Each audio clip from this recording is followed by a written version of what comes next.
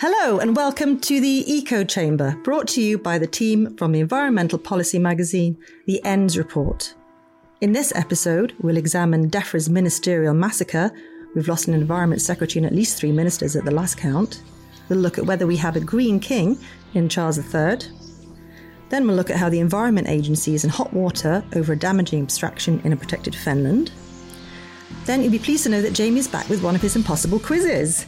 And after that, we'll be talking about ENDS' first ever documentary called Seven, The Poisoning of Britain's Amazon, because we like a bit of drama.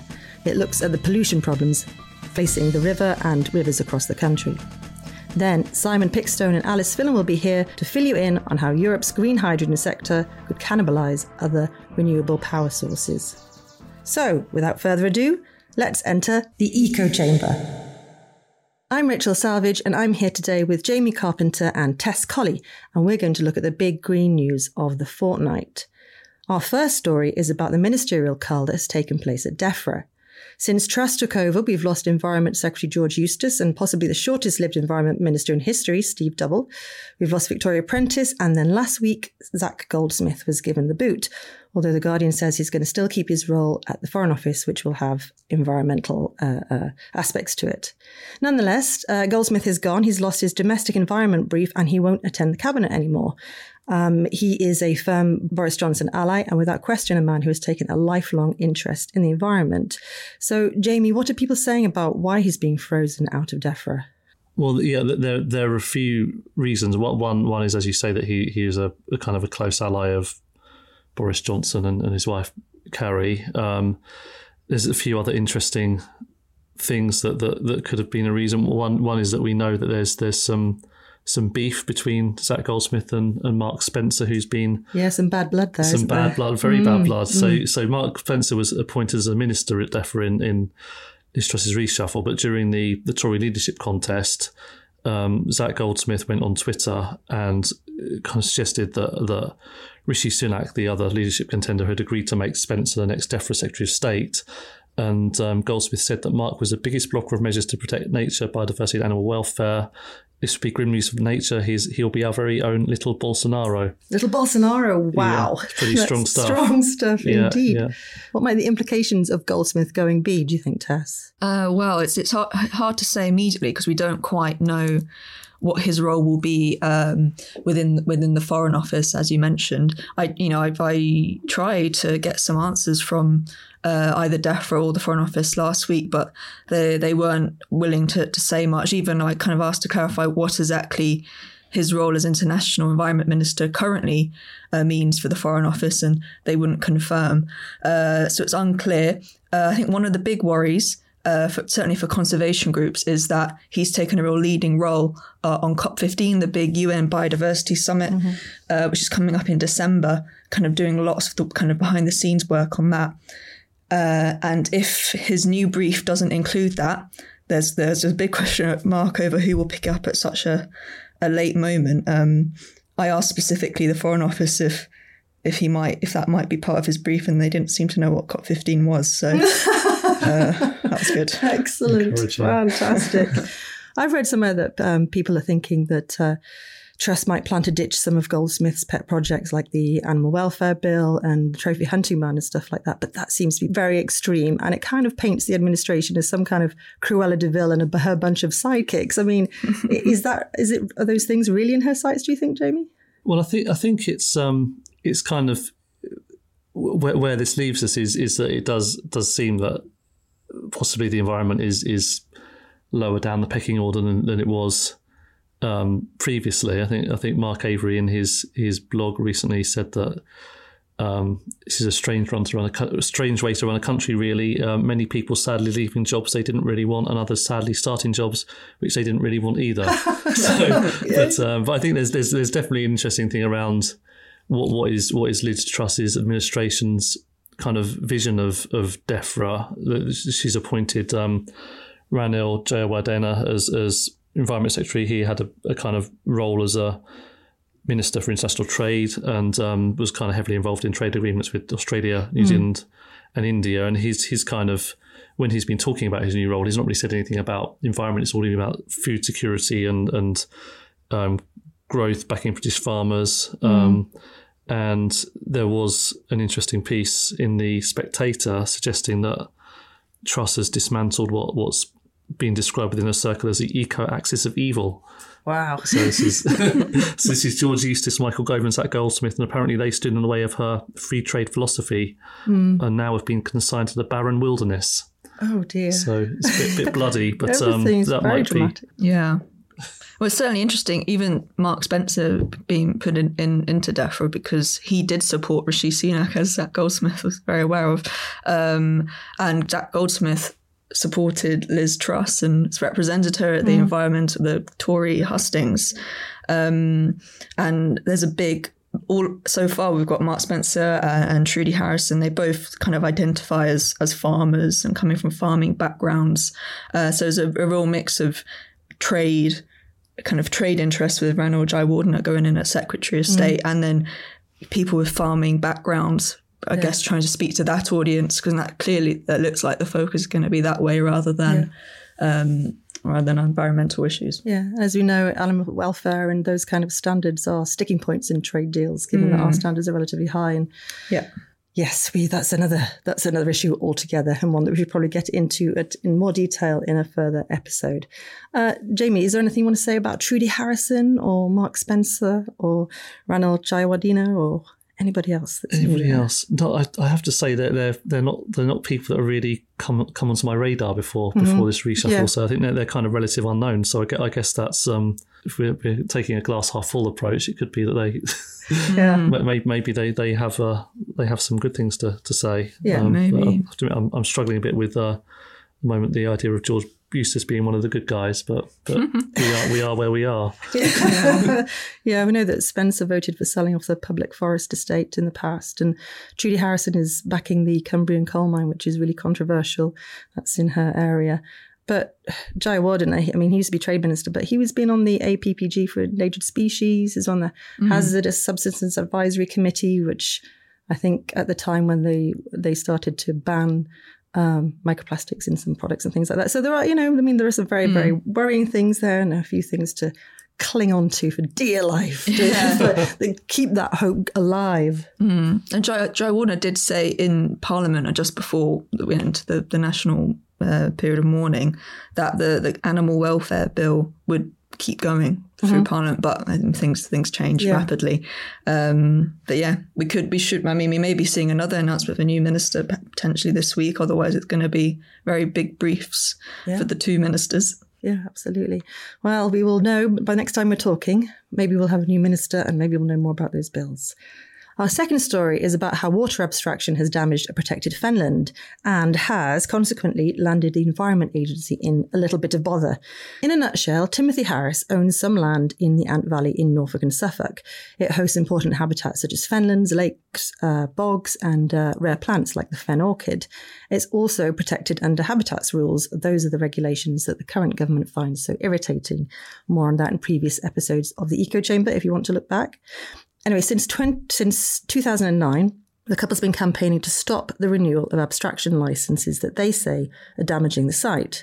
And their campaigning and work has led to the Environment Agency reviewing the impacts of abstraction on 3 SSSIs that are within the Special Area of Conservation. Now the couple has won a judicial review against the Environment Agency, saying that the review that the agency undertook was not effective and that a risk to the site remains. Tess, can you tell us what happened? Yeah, well, so as you said, this court case went to the High Court a couple of weeks ago, and it's quite a big deal that they've won it.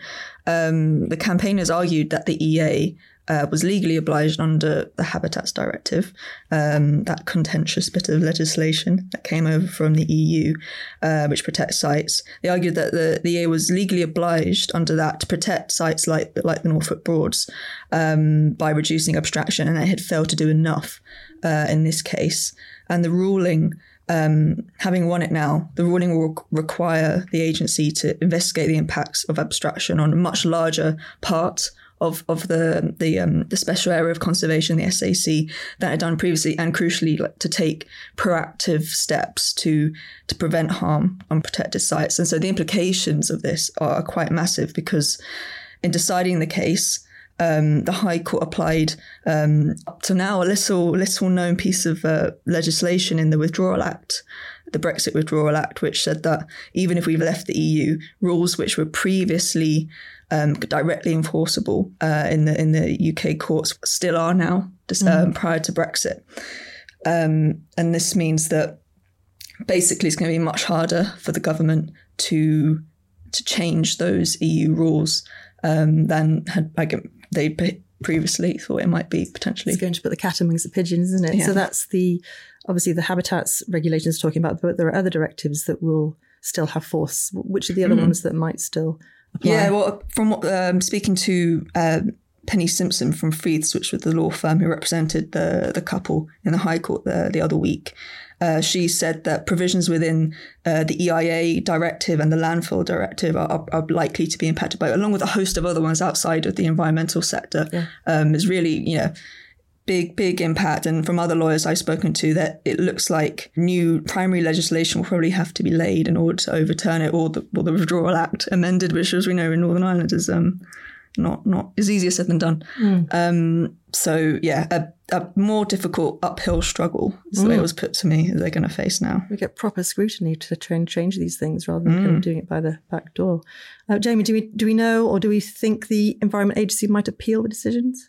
We don't know yet, but I imagine it probably will do, and that might be that'll probably be the first indication as to whether this case stands. I mean, I guess when relatively recently it lost that big Wallis Quarry case at the High Court, and then appealed, and the Environment Agency did overturn the decision. So it might be that it won't like the fact that it will be held to this judgment itself, and obviously that as Tess is saying, it does have far wider implications than that. And I find it amazing that how many years after the Brexit referendum we're still talking about these things. But yeah, it seems like this stuff is going to be here to stay for a bit longer. And Jacob Rees-Mogg is probably, if this has come across his desk, he'll probably be spitting feathers about it. Yeah, I'd like to be a fly on the wall.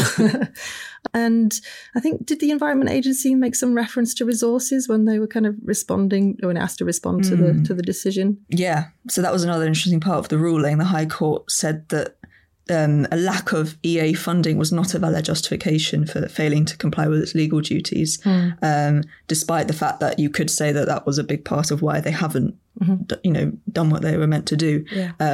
So no, it's no excuse basically, and that will have implications on many environmental areas. Yes, interesting. We will be watching this space, and we'll bring you any developments as they happen. Okay, let's move on. And now let's have a quick look at whether our new king, Charles III, who has been championing environmental causes for decades, can continue to push green issues, or whether he now, as monarch, is essentially gagged, being prevented from getting involved. In 1970, Charles warned of the growing menace of oil pollution, chemical pollution into rivers, and air pollution from smoke and from factories and all this kind of stuff.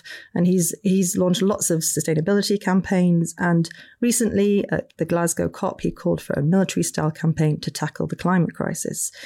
What now, though, for Charles? What can he do, Jamie? Well, yeah, I mean, that's a big question, because I suppose, as you mentioned, there's a convention that royals, once they've ascended to the throne, that they should stay out of politics, and Charles has pledged to stand above politics when he became king, or when he becomes king. Well, he's became king obviously now. So I think he was asked in an interview a few years back whether he'd be a meddling king, and he said that I'm not that stupid, and said that any suggestion that he would continue to lobby parliamentarians were nonsense. So and I think that one of the things he's said sort of since the Queen's death is that it'll not be possible for him to give as much as his time as energies to the charities and issues that he'd previously been doing. And it is an interesting one about whether, on the one hand, I to me, speaking out in favour of urgent action on climate and biodiversity crisis doesn't really seem to me to be a political issue, because this is science, and it shouldn't really, to me, be controversial for a monarch to express support or general support for something that's already enshrined in law. So on the one hand, you think, well, maybe he can sort of continue to be a voice. But I guess when it becomes complicated is when the government might pursue things that may be seen as damaging. As I don't think fracking, I suppose, is a good example of that. Then you can't really imagine that he'd maybe speak out against particular policies like that. So that's a question. I guess the other thing is how does he use his weekly audience with the Prime Minister to push the case for some of these things? I can't imagine that he'll hold back in his views. He seems very clearly has very, very strongly long-held views about these things, and I would not imagine that he would keep silent about these things, even if those meetings are private and we don't know what goes on behind closed doors. Yeah, I think that's right. A lot of these things are so far above politics that, could you legitimately get stuck in on them? I guess it's the solutions that become more political. Tess, what do you think? What do you think he's going to do? I don't think we'll be hearing public statements or that sort of thing from him. I wonder if, even at COP26 last year, the Queen recorded a message, and that was, he did a speech, but the Queen herself kind of spoke about the importance of tackling climate change. But I suppose, those high level statements are all well and good. It's often the campaigning and the more granular stuff where more impact can be had, and he probably won't be able to do that anymore. I guess what might be interesting is we all know that he is into these issues and his view on a lot of them already. And so even if he doesn't express them anew, when the government makes policy and it does things, people will probably know in advance that he maybe doesn't support it. And I wonder if that will affect any political discussion around it. It's new ground, really, in having a monarch who we know what they think. Yeah, it is. Maybe there's just going to be a lot of royal eyeball rolling and not a lot else, perhaps. A few people have said that they expect that he's going to pass on this baton to Prince William, because he recently launched the Earthshot Prize and has done quite a lot of good bits and pieces here and there. So maybe we'll just see more from William. But I bet he's going to find it pretty difficult to keep stum, though. It's probably not in his character, is it? So it'd be quite interesting to see. So, Jamie, do you have the quiz prepared for us? We've been very upset not to have one over the last few weeks. Yeah, well, I suppose if it's any consolation, you don't have Chris Packham this week, but you've got my quiz instead. So, I do have a quiz, and it relates to the recent reshuffle and Environment Secretary. And one of the things in looking at the new Environment Secretary, I was staggered to find that he's only 36 years old. Gosh. So kind of feel like I've maybe wasted my time here on Earth. Same here. So this apparently makes him the youngest ever Environment Secretary. And like I said, if that makes you feel old, then you probably don't want to know about Europe's Environment Commissioner, Virginia Sinkevicius, who was born in 1990. 28 was the youngest ever European Commissioner when his appointment was confirmed in 2019. So that's the preamble. Right. So, but brace yourself for a very serious piece of data journalism. And it's kind of taking a bit of a nod to I don't know if either of you have ever listened to the Match of the Day's Top 10 podcast. No. Okay. So I'm losing you. So I've got a list here of the top 10 Environment Secretaries going back to 2010 when DEFRA was created after the old Department for Environment, Transport and the Regions. So I'll ask you to list the 5 youngest people on the list, starting with the youngest.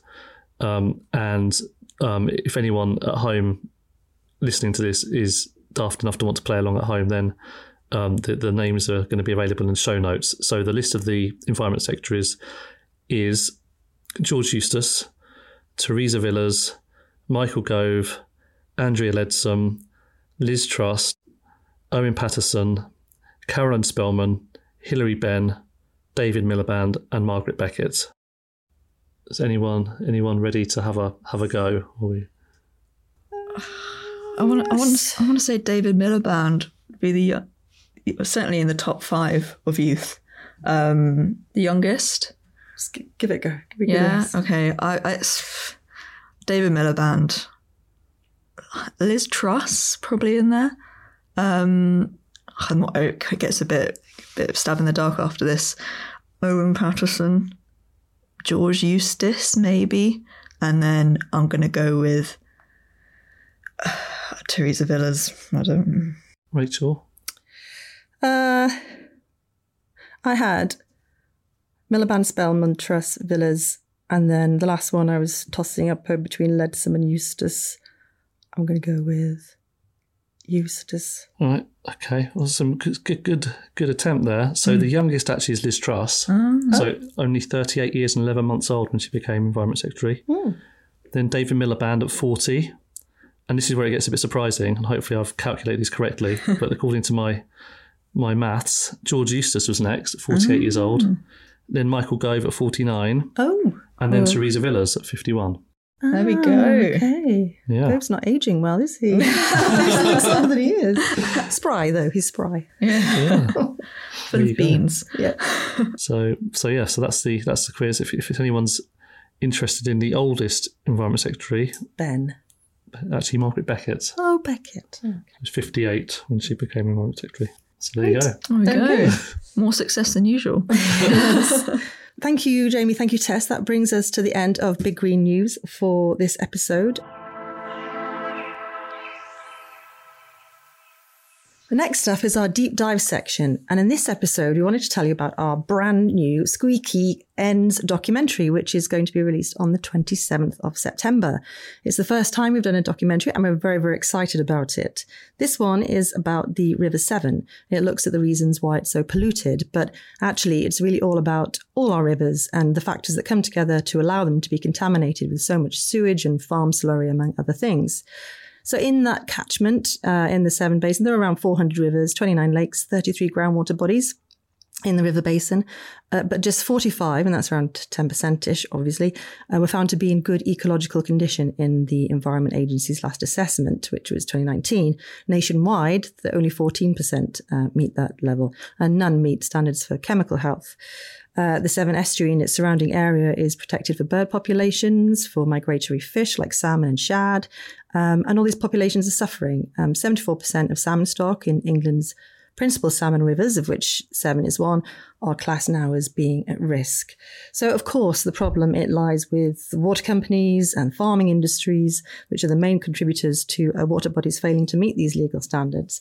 But, as Ends readers know very well, a major part of the problem is that the regulators, such as the Environment Agency, are not effectively managing those industries so that it doesn't happen in the first place. Jamie, can you let the Eco Chamber listeners know why we kind of focused on river pollution and what we thought we could sort of bring to light through the documentary? Yeah, well, I guess publishing a documentary like this is not something that maybe people would expect from a trade publication like ours, and I suppose what we're actually putting out there when it does go live on the 27th, it'll be a half an hour documentary, so something really detailed and with very good production values, and we'll also be publishing a whole load of material alongside it, so things like interactive maps and a special podcast as well. Yeah, special podcast, features, news stories. Exactly. So there's a whole load of content, and I suppose there's probably a few reasons why we've done this. I mean, one of them, I think that we feel that it's very important for Ends as a brand to have a voice. And I suppose a lot of readers will know, and maybe some listeners won't know, but Ends has been around now for more than 40 years, and I think one thing people say about us a lot is that well, we like to think so, but the Ends is their Bible, so people definitely rely on us for news and intelligence in a traditional way. And but I think the other thing that I think is special about Ends is that it's always had this kind of bit of an edge about it, and I think people when we kind of say stuff, people listen to it, and sort of related to that, I think we as a brand and as an editorial team, we're people that care deeply about the environment, and we're expert about the environment, and we've thought hard about our position on stuff like this. And I guess it's that we don't campaign on these issues, but we have a strong sense of what's right and wrong, and we will expose bad behaviour. So that's kind of the context of where this is coming from. And I guess the other thing is that we're kind of aware that the way that people consume information is changing. So like a lot of other titles, we're kind of publishing things in different ways. So you're listening to a podcast, which is fairly new, but this is another way that we can sort of expand our content mix. And And that, I suppose that doesn't mean that the stuff that we provide, we're not going to stop providing the news and features and analysis that we've always been providing, but we're in future that our audience will see more of this sort of thing in the coming months and years, and we're kind of quite excited about it. Yeah. And you can do so many different things with different media. We're kind of discovering slightly late in the day.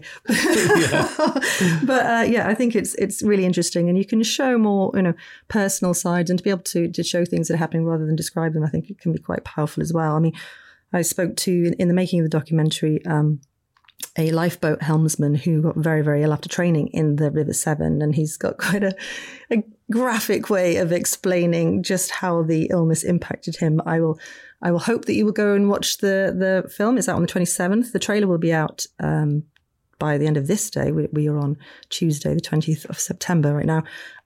So you can check out the trailer on Ends Report now, or you can wait and see the full thing on the 27th of September. Anyway, he goes into great detail about how ill he was. He was very ill. He was hospitalized for a long time.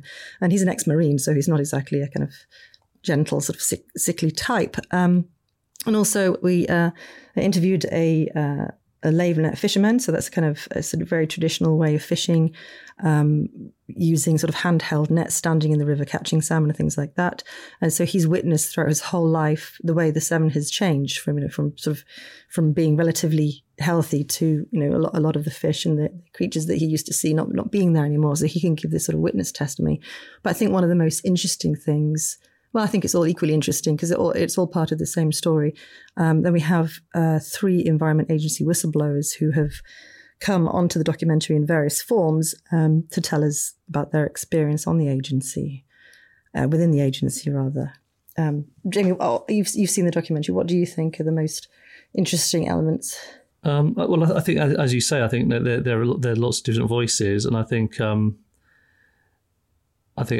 mentioned this as well. That it's quite hard when you're close to it to kind of to take a step back. But I think it's actually it kind of comes together to create quite a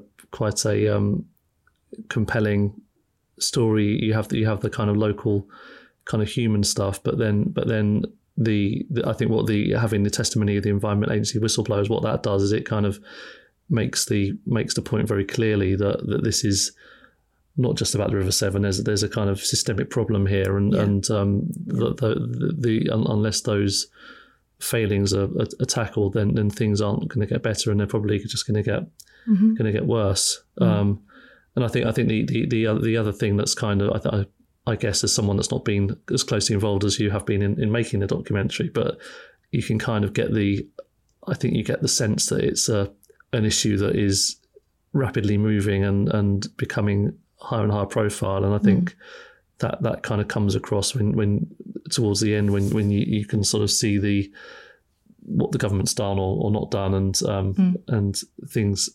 It is definitely an issue that is now to some extent mainstream, and hopefully what this documentary will do will kind of keep it at the forefront of people's minds. Yeah. I hope so. Very much hope so. So if you want to watch a documentary, and I really hope you do, because the more people that engage with it, the more likely we are to make another one, and maybe I'll get a bbigger budget this time, and maybe you will see us on Netflix. Possibly not. But you can find this documentary on the endsreport.com/7. Remember, it's got an R in it. And that's going to be free to view from the 27th of September for a week. I highly recommend you go and see it.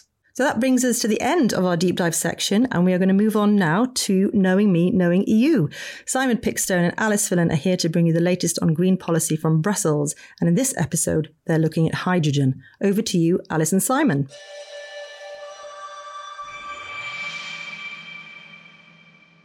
Thank you, Rachel. And today we're looking at the green hydrogen debate. So Simon, first and foremost, what's green hydrogen? Yeah, no, it's a trickier question than maybe you would think. Green hydrogen, in essence, is the process of splitting water into oxygen and hydrogen using an electrolyzer powered by renewable electricity. So that's electricity from the wind or the sun, basically. Okay, so far so good. Sounds pretty green. So are there any other conditions that producers have to fulfill before they're declared green in the EU? It's interesting you should say that, Alice, because this is a big debate at the moment in the European Parliament in Brussels / Strasbourg, can't forget.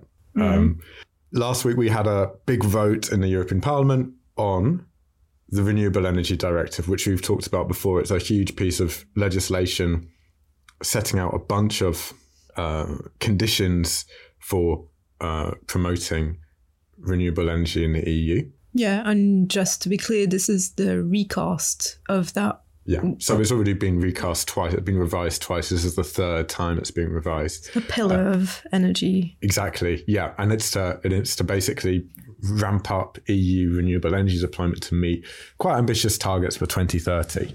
There's a section of the Renewable Energy Directive that deals with green energy carriers, renewable fuels of non-biological origin. Yeah.